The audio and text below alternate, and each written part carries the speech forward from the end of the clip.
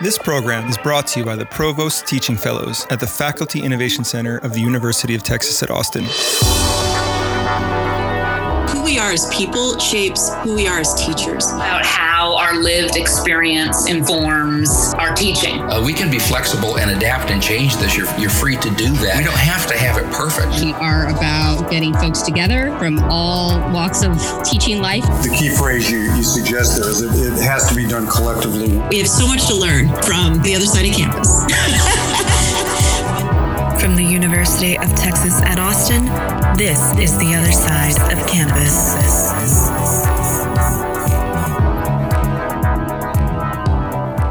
Hi, I'm Jen, and I'm from the College of Natural Sciences. Hi, I'm Stephanie Seidel-Holmston in the College of Liberal Arts. Today we are talking to Dr.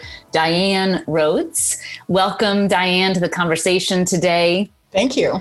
Dr. Rhodes received her PhD in social work from the University of Texas at Austin, where her areas of research include partner violence, family violence, and the social constructions of intimate violence, with a focus on the presentation of partner violence in young adult fiction. So she brings 28 years of social work professional experience to her scholarship, and we're excited to talk with you today.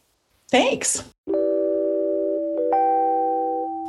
So, Diane, these are really complicated and tricky personal topics. What drew you to studying domestic violence and sexual assault?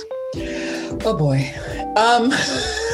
Right off the bat. Off the bat. Okay.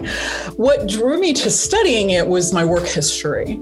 So as a very young parent, I was still a student at UT and had my children in a co-op daycare that was co-housed with the Austin Rape Crisis Center.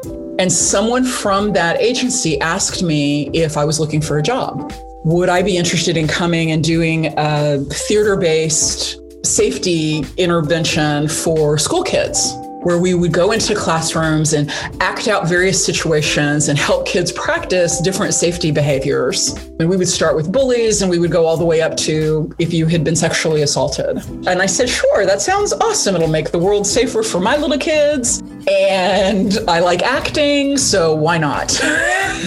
Oh, beautiful. So that's kind of how my career got started. And it was in parallel with me getting an undergraduate degree in English at UT also. And so that job morphed into continued work with rape survivors and working with kids and advocating for them in the child protective services world.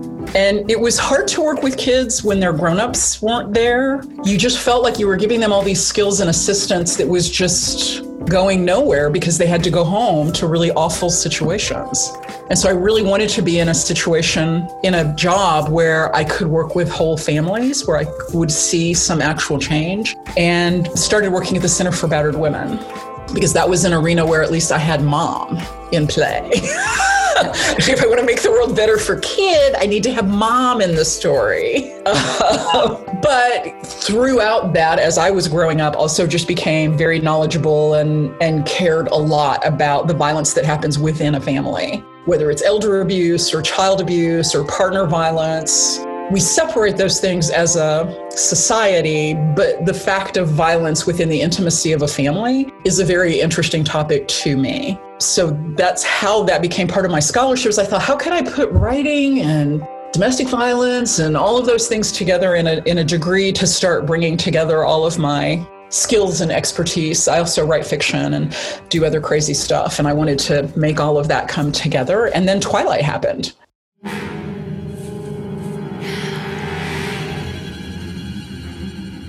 So maybe this is the young adult fiction part, right? Exactly. Yeah, I had been doing domestic violence work and prevention work for 20 some odd years. And I'm walking around at SAFE is the agency that I worked for, domestic violence. We did both prevention work and treatment stuff, right? I'm walking through the campus and I had been hearing about this book, Twilight. Everybody was all excited about it. And I saw a copy of the book on a shelf and I said, would you mind? Can I borrow this book? So I borrowed the book. It's a 12-acre campus. So I'm walking all the way back to my office and like 3 or 4 different people are like, you're going to love that book. It's fabulous. I've read all of them. And I was like, okay, great. I'm ready. Vampires. Let's do this. And I read it and it was domestic violence. Vampire.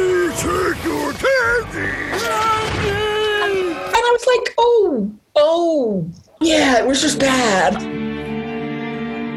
So I had started asking myself this question, where did we get it wrong in terms of what we thought needed to happen around prevention, particularly with teenagers, that this book could become such a juggernaut and be movies, and there were these mother-daughter conferences where they were going to. Yeah, it was a little crazy. So where did we get it wrong? Young adult fiction has this very pivotal part in terms of how we learn values and how we act out our adult relationships. And I had already been a little concerned about Harry Potter. One of my all-time favorite things, I love Harry Potter, but Harry Potter and the myth of the orphan hero is really problematic in terms of culture and safety and society. And so I had already had that question in my mind and had heard a lot of kids who were in a lot of trouble. Like I was talking to a kid who had murdered somebody and was in jail, and he wanted to get out of jail, and he was using Harry Potter as his template for how to be in the world. And I was like, you are a little brown boy in jail in the United States. That's not going to work. This woman was not writing about you. There's no Hogwarts. There's no magic. Please stop. So I already had that question in my mind, right? What's happening at that intersection where kids have stopped just looking at us as their family and started looking out at popular culture and their friends for their models and for the experiences that they aspire towards. Yeah. So that's, in a very large nutshell, that's how I got to taking a really hard critical look at what happens in young adult fiction and how does it reinforce some of the negative values that we have around family.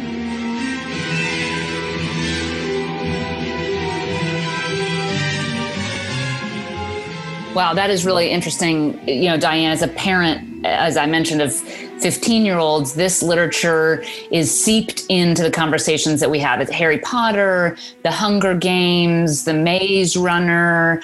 And you do, right? I tend to think, well, maybe they're picking up the things I hope that they're picking up. But you are right that there are other things they could be grabbing from those stories as well. So what you're telling me is a story about young people's perception of themselves and the world around them.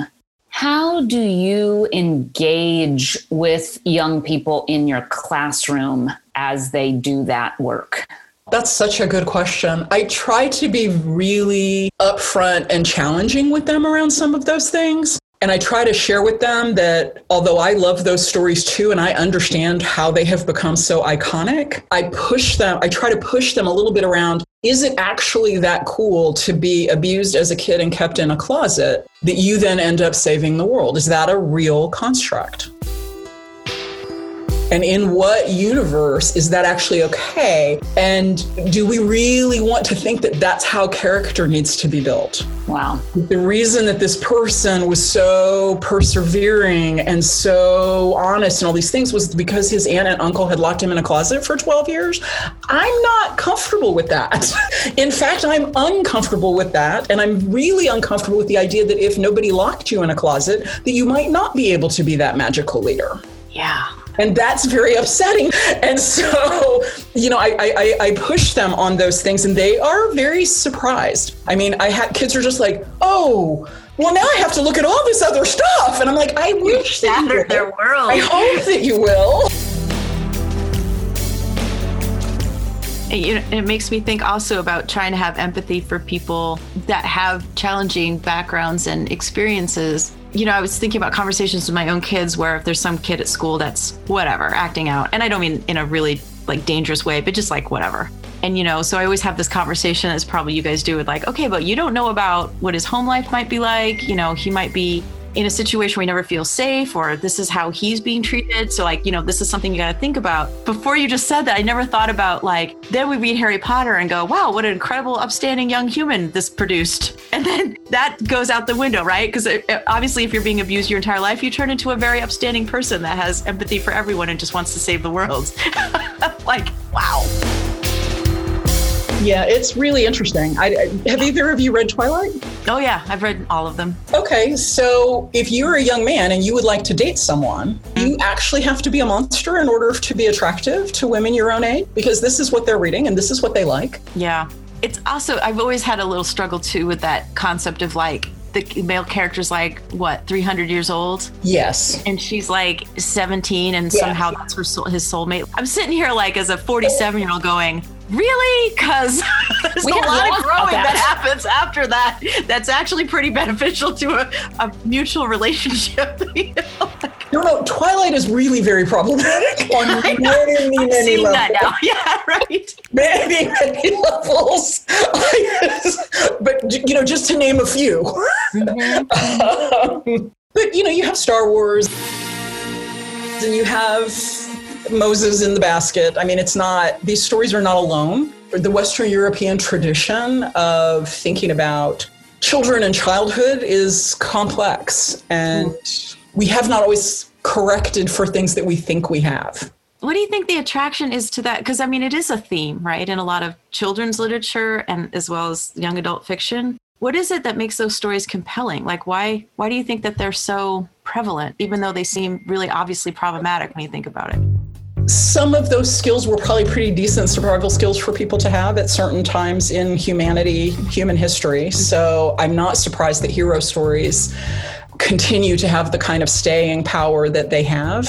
The competitive nature of Western European cultures really valorizes, I killed all the 9 million monsters, people, pods, whatever, in order to save my people. If you were a Viking, that was probably a pretty reasonable thing to think. It was cold and you had to kill people and eat them. And this is developing into a very bad habit. Procreate with them. We just got really dark. Like, I didn't know if it was possible to get darker. I think we might have. Like super dark on you, and I'm trying not to, but I think that our current culture in the United States is built on cultures that were centered around conquest. There's that whole, we were created in the image of, and so that means we're better than everybody and everything that was not created in that image. And when you kind of combine those two things, you get a pretty interesting set of stories.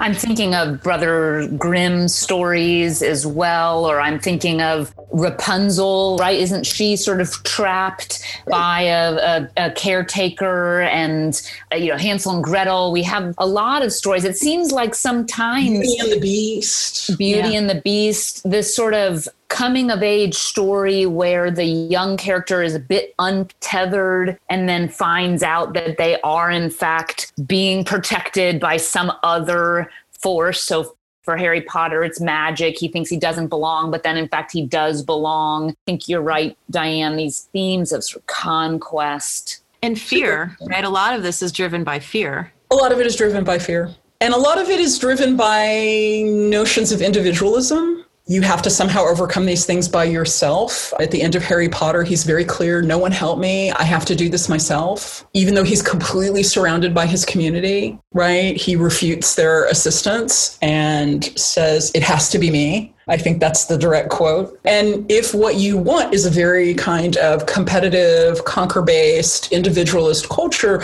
that's pretty good fuel for your fire and is going to be pretty compelling.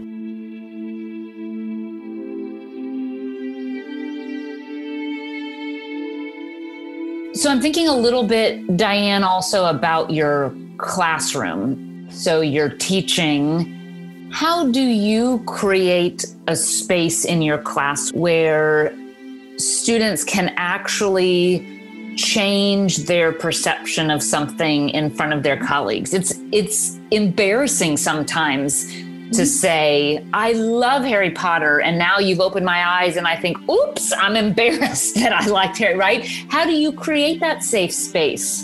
Partly by telling them I love Harry Potter too. I have the audiobook I bootlegged it from England because I wanted Stephen Fry as the author who read it to me.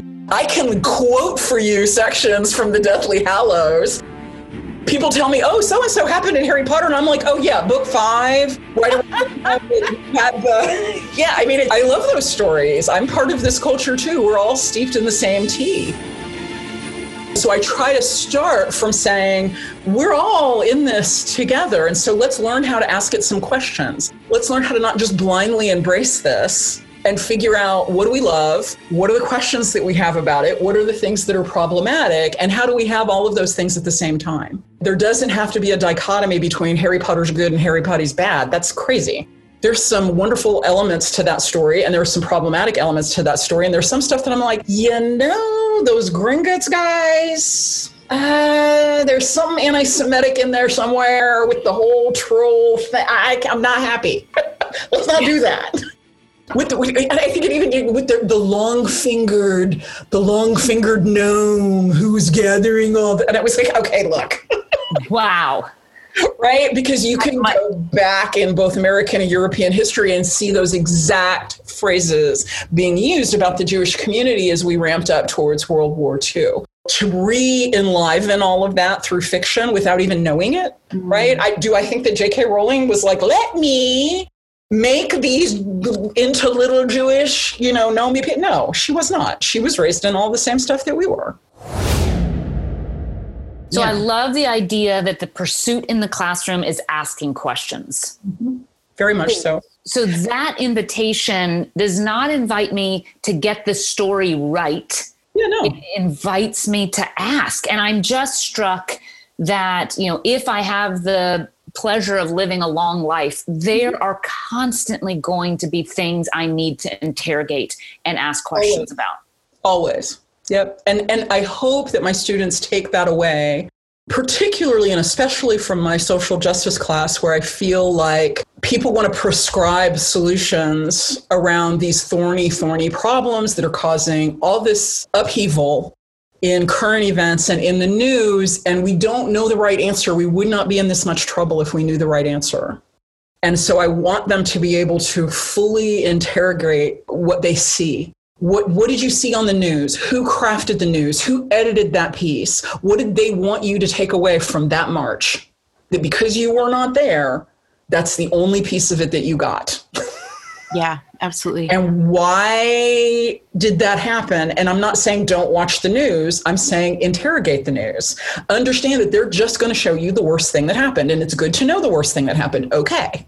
But we can't assume that that's what everything looked like during that event. So that's the kind of thing that I want them to take away with them. The other things that I do is I play a lot of games with them in the beginning of the semester to build trust and for them to get to know one another and for them to respect differences between themselves as opposed to always looking for similarities. And it takes about 5 weeks for that to really steep in. And then I start giving them scenarios and role plays and other things where they get a chance to practice all of this stuff in a very safe environment, right? Like I'm not going to go tell you to interrogate something out there at the Thanksgiving table with Uncle John. That doesn't seem safe. Why do we do this together? Try it out. The other thing I try to do in all the classes that I teach is to offer students frameworks and to say, here's a lens that you can use to look at this thing or a new thing, right? I want you to look at communities through this lens, but you could also look at organizations through this lens because I don't want them to think that any one framework is right. I try to give them 2 or 3 different frameworks for things so that they start to think more systematically, that they can do their own scaffolding around ideas and experiences, that they don't need me or you or anybody else to do that for them. Right? Here I am in this mess. I can scaffold for myself and figure out where I want to be in this mess.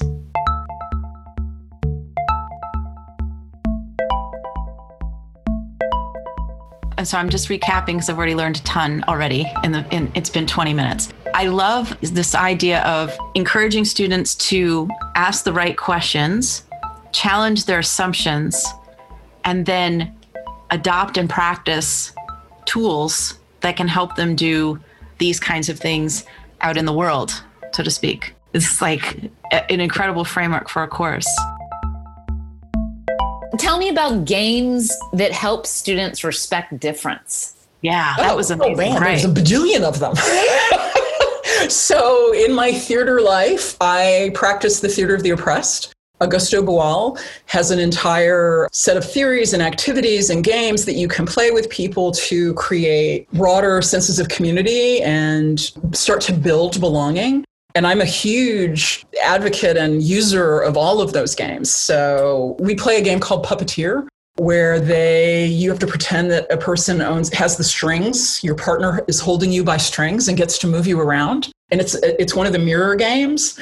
And then when we talk about it afterwards, about 50% of the students would want to be the puppeteer, and the other 50% want to be the puppet. And so then we have a long conversation about how do you respect those choices and why might that be true and why is one not better than the other when you've been raised in a culture that tells you that the only thing that's good is control, right? And so taking things apart that way, we play another game, closed eyes game, where you lead somebody around, their eyes are closed, but you can't talk to them, so you can only touch them. And then we talk about what that experience was like. I do a lot of lineup games. I'll have them line up in the order of their eyesight, from the person who's the most blind to the person who can see the best. Oh my gosh, it is hilarious. Because first of all, they have to spend a lot of time talking to each other to figure it out, right? Like they go, okay, what's my prescription? No, let me trade my glasses. No, I have contacts in. Does that count? There's another one that I think I heard of. Maybe you told me about this, where the chairs, you set up the chairs in a certain way and a bottle of water. There's a lot of chair games out there. The chair game I play with people is called the Great Game of Power. Yeah, that's the one. That's the one. Yeah, and so we play the Great Game of Power, which is kind of hard to describe, but you have 5 chairs. And you are in a circle around the chairs, and you take turns using the chairs to create an image of power. And so typically I'll start them off with 4 of the chairs facing one of the chairs, and I'll say, that's my image of power. And then just let them go. And the next thing you know, people have got chairs bowing down, people have got chairs up on tables, people are stacking chairs one on top of the other. And we talk about all of the images that they're able to come up with, and how is it that we all, who don't know each other very well, recognize all of those images. Are there other challenges to that? So I imagine, like, if you have one chair facing 4, I would almost imagine this, who gets the power in that situation could be argued either way. Exactly. That's the beauty of it. Yeah, okay, yeah. That's the beauty of it, right? Almost any physical arrangement like that can be perceived that way, except if you have 4 chairs that are actually upturned, right? So that it looks like they're kneeling, and one chair that's still upright, then you start to get into different, or if the chairs have all fallen over. I love that question you raised just a bit ago, Diane, too, about why might that be true? And so I'm thinking of the Great Game of Power. I love your comment that it highlights how we all recognize recreations of power. Always. And yet I wonder if there might be variation given people's different experiences. And this question of why might that be true for someone is important. And I think the piece that resonates the most with my students is that we all recognize and can overlay some idea of power on any configuration, but they don't always match, right? And so it's almost like we're hardwired to identify power even when it's not there. Because in the end, after 30 minutes, when I remind them that the chairs are not people and that the chairs do not have power, they're like, oh, right.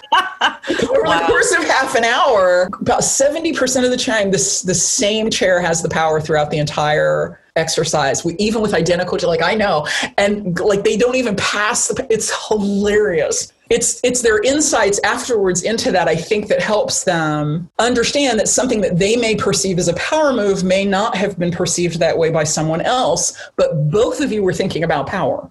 Right. Right. It doesn't mean that you've left the power discussion. It just means that you weren't seeing the same thing in the mirror, and how important that is around all of life's experiences. But I line them up in order of skin color, which horrifies everybody in my department, but my students love it. Because if you don't do racialized categories and you literally just hold your arms up to each other, like darkest to most light today, it is fascinating what happens and how much trouble all the people in the middle seem to be having. Wow. They're like, well, but this is my tan, and I'm not really sure that I could, like, we watched them negotiate for a while, and all of those of us on the ends, like the dark people and the really, really white people, were like, we don't got this, man. Okay, we're going to let them go for another couple of minutes. Diane, you have to be one of the bravest people I've ever met. All of this, it paralyzes me with fear, just thinking about even. It was so much fun when, like, I think my palms are sweaty. I know.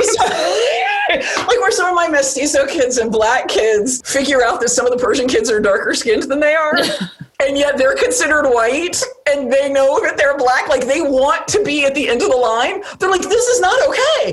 Like I'm black. And I'm like, I know. Okay. I didn't ask you to line up in order of how society racializes you. I just ask you to order up in the order of your skin color. And they're just like, oh, wow.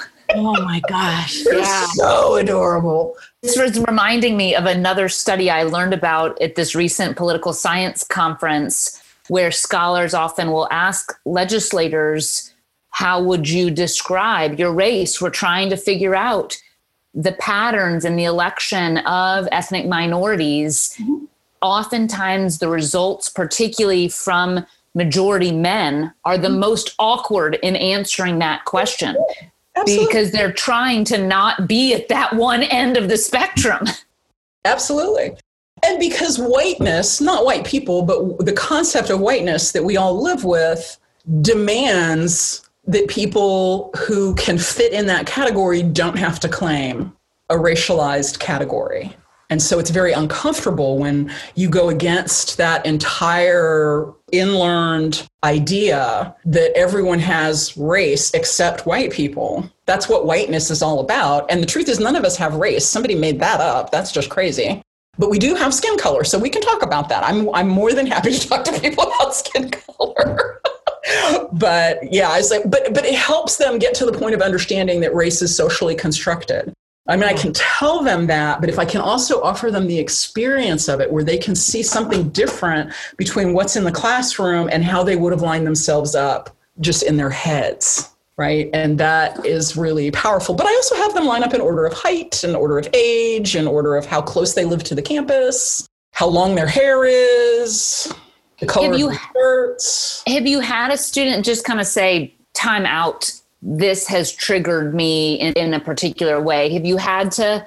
Typically, no. I'm trying to think of a specific instance and nothing's coming to mind. I do have students who express surprise or discomfort, but I'm okay with surprise and discomfort. And so then they tend to be okay with it as well. If I see a student looking particularly affronted by something that's going on, I often will just wander over and say, how can I help?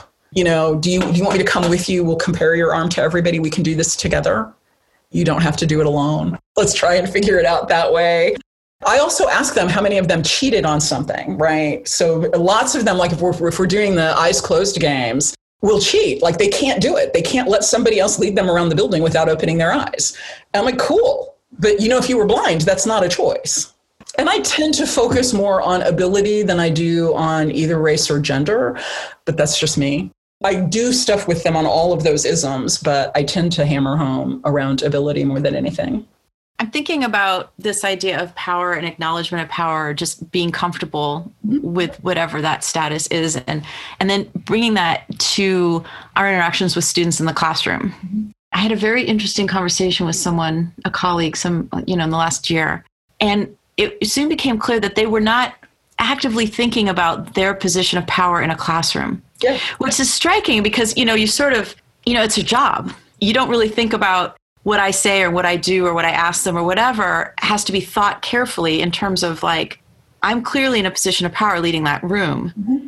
And how do I, sort of manage that, particularly if I want them to feel, we sort of say, oh, you should feel comfortable. You should be able to, bring forth your questions and show vulnerability in all these kinds of ways. Well, great, easy for us to ask. We're the person who calls it, right? What are your thoughts about that sort of power dynamic in the classroom and sort of, I don't know, maybe evening it out in such a way that students can feel that they can be more vulnerable or at least participate in their education in the way that we all say that we would love to have? As a non-believer, we're going right there, aren't we? Just I gotta come from another place. So I do two things, which is I try to be very transparent with students about the fact that constructs of power are real and the consequences of those constructs are meaningful and real. And we can't, any one of us necessarily shift that. right? You don't need to be vulnerable in my class, and I certainly don't expect everybody to be. It's not a safe environment, and I can't make it safe. I don't have that kind of power. You know, your peers are in there, my supervisors are hanging out, there's other professors wandering up and down the hallways, and you may have just come from math class where somebody was, you know, I don't actually control. Not to disparage our math colleagues. Right. Okay, no. They walk around with whips, you know. All right, moving on. Yeah, no, my students are like, oh, science and math. They're trying to kill me. I'm like, well, yes, that's their job. It's okay. But I know that affects what happens in my classroom. Yeah. And I know that the university being what it is affects what happens in my classroom, right? It affects what I feel like I can do. So I try to be super transparent with them about that. Like, you have a certain place in this power structure. I have a certain place in this power structure. And between the 60 of us, it's not very high. When I play games with them, often afterwards, one of the questions I ask them is, why did you do it? I asked you guys to all come up here and do this thing, and y'all were just giggling and laughing, and you did it, and we've talked about it, everything. Why did you do that? And they're like, huh? And I'm like, why did you do that? Like, if we had been at the FAC and I had walked in and said, I want everybody to line up and order their skin color, do you think that people would do that? And they're like, well, no.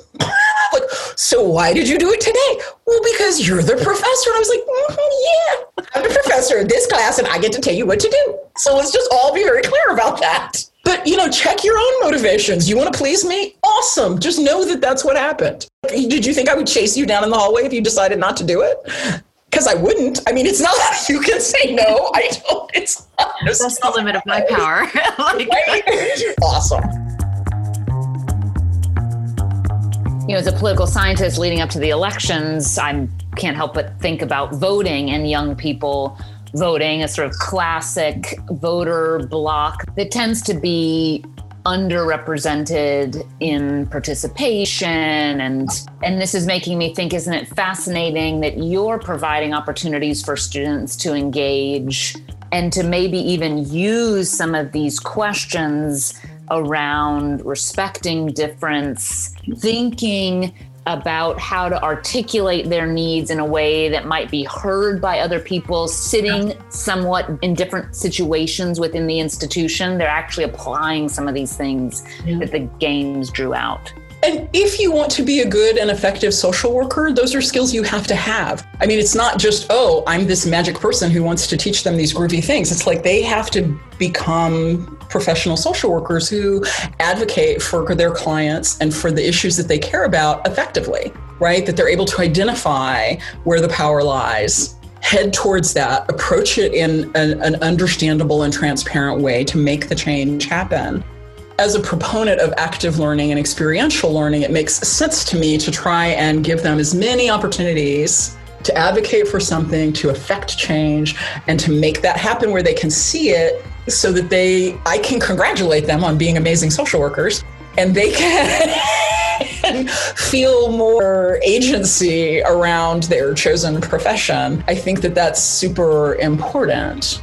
And for the voting thing, when we've had elections, I ask them, how many of you have registered to vote? And those who have not registered to vote, when they raise their hands, I say, okay, stand up, get your stuff, walk over to the FAC and register to vote. I don't need you in class today. I just gave you an hour to register to vote. Go now. And they do.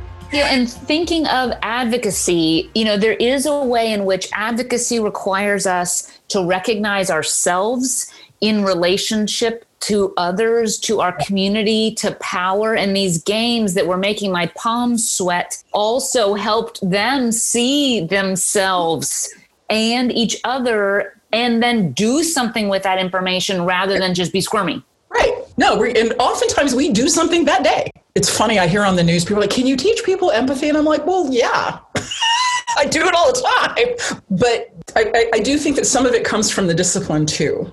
Right, is that what I'm tasked to do is to teach these kids how to become social workers and to do their work. I don't like cultural competence as an idea, but I do. But I want them to be able to do their work in the most inclusive way and to be able to create belonging, not just for themselves, but for others.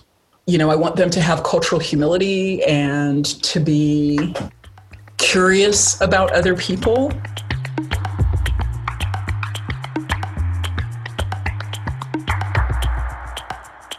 Diane, you worked as a social worker and have brought that experience into the classroom, it seems like. Do you have students that say, I have students that say, should I go straight into graduate school or should I work for a little while? All the time. Yeah. They ask me all the time. Yeah. So what do you say? I tell people different things. So for students who, great students, fairly affluent, have good support, all of those systems, they should probably go to work for a minute or two and then come back to graduate school. For students for whom coming to school financially is really, really rough and they've struggled, I was like, just do your master's degree while you're already used to eating rice and beans. Don't go get a job and get everything hunky-dory and then have to come back to this. That is not okay. Like if you are really, and I tend to tell those students just to go straight through. You've already figured out how to do this for the past 4 years. Let's just give it another 2, right? Because if you actually have an income for the next 2 years and you're the only person in your family who does, they're not going to let you come back to school. Right? Everybody's on this path right now. Let's just stay there. And those social networks for academics are in place when you are a student. And that's right. Stopping being a student. You've got your this. Exactly. And so I tend to tell those students to go straight through, international students to go straight through. It really depends very much on their circumstances, what I would say to them. I mean, I don't know how else you could do it to me. I mean, obviously career-wise, there's kind of the perfect math for something. Who can do that? I mean, come on. If I'm talking to some kid and they're like working overnight at Sam's and they've got 2 kids at home and whatever, I'm like, sweetie, just hang with that program, okay? Like, you got this. We're on a roll. Just apply to graduate school, get it done, and then we can go. Yeah, so it's different for different students. I try to match it to them. But again, that's a social work precept, is you meet the client where they are. Anytime you start to have a conversation with someone or you start thinking about it, you do a little bit of assessing, like, who are you before I launch off and tell you what the magic recipe is? Let me figure out who you are and what's going to fit best with the next 3 years for you, not for me, not for my kid, but for you. I mean, I worked in social services. I was not a social worker until after I got my PhD because social workers are very persnickety about these things. So you have to have a degree in social work in order to be called a social worker.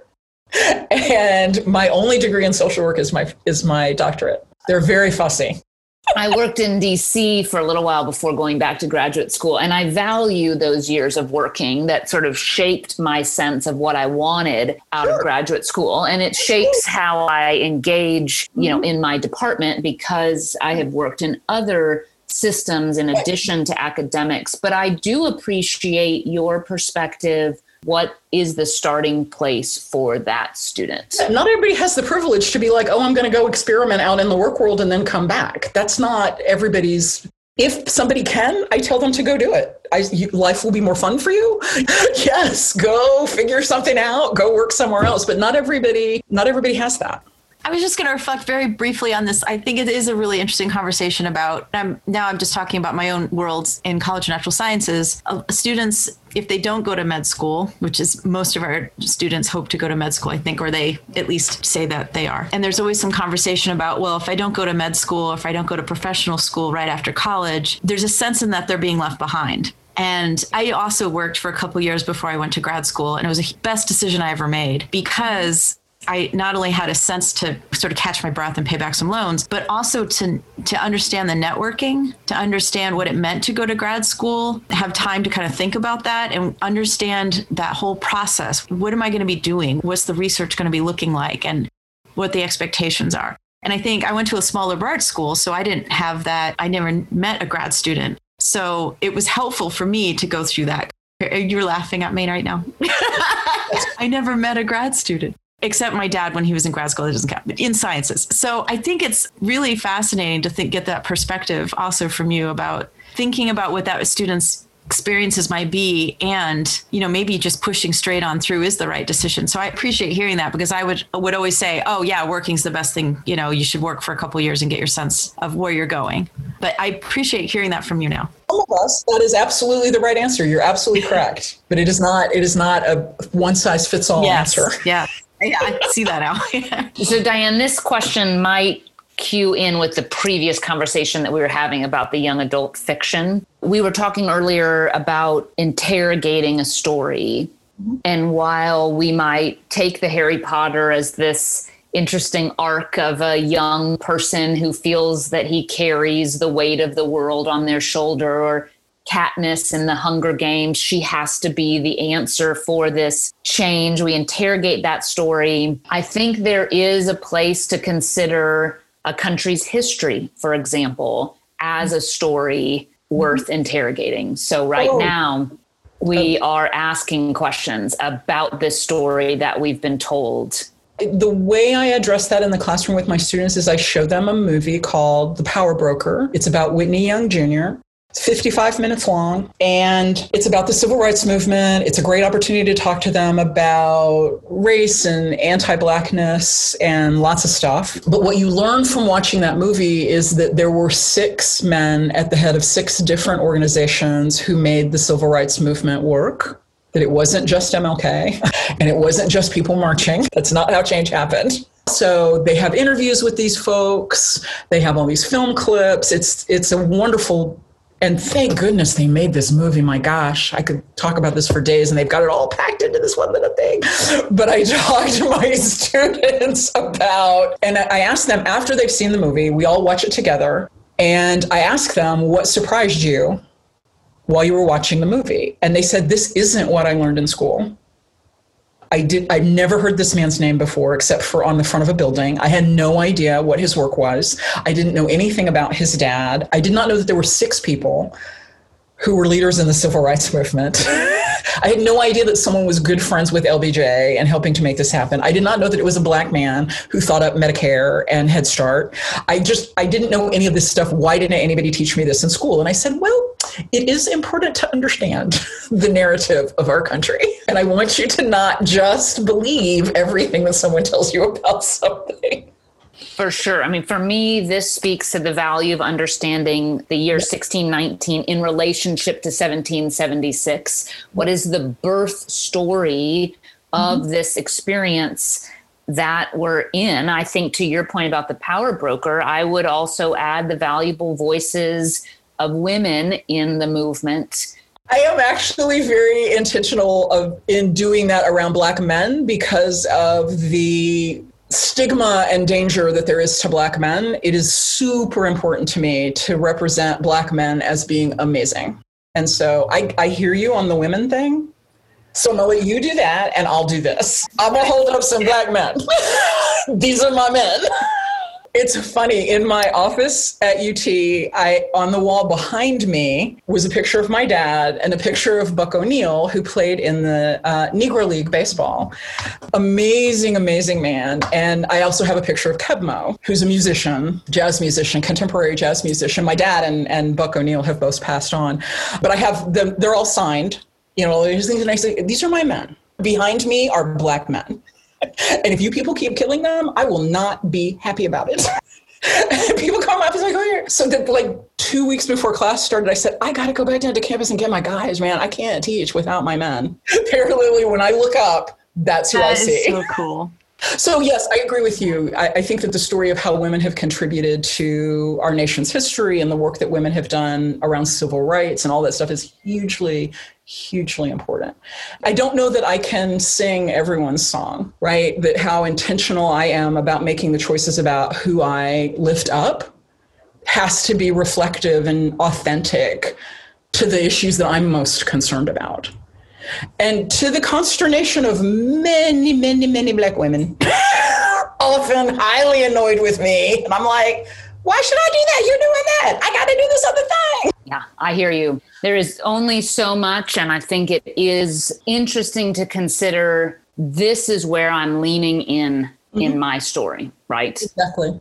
Yeah. And I think that we lean in most effectively to the pieces of the story that own our hearts. Not that we have made some intellectual decision about, or that we're like, oh, they need to know more about this or they need to know more about that. I think that when we lean in those places where it really speaks to our heart, I think we have some agency to create some change for students. And when I try to lean in around stuff that isn't there, I don't think it has the same impact. I think that it has to, at a certain point, I guess I could say, okay, yeah, I'm a teacher. I could teach anything, right? But lots of what I could teach wouldn't be very compelling for students or me, right? I don't know that I would do great service to other stuff. Find that spot. How do you find that sweet spot where your teaching skills and the material and the content and, your ability and tools that you have all kind of come together, and you're making these really intentional choices about what you do in the classroom? Those were the professors I loved, even if they were doing something. I mean, one of my favorite professors was like a white guy, which, oh my God, how could that happen at UT? And he was a government teacher, and there were like 500 of us in the room. Like, who loves that teacher? Well, he was in love with Abraham Lincoln and would tell you like that they had the same shoe size and that they were the same height. Like, he just had this very idiosyncratic relationship with what he was teaching. And it was amazing. Like, I learned more from just watching him. And he lectured, which I also hate. And it was magic. You got to find your sweet spot. I couldn't have gotten away with it. I could not lecture 500 students about Abraham Lincoln and had any impact whatsoever. And it reminds me to also be okay with what I can't do. I tell my students, there's a reason that there are thousands of us here. Don't expect everything from one professor. You have this amazing privilege to be at one of the top universities in the United States and probably in the world. Scholars here from all over. Dip, man.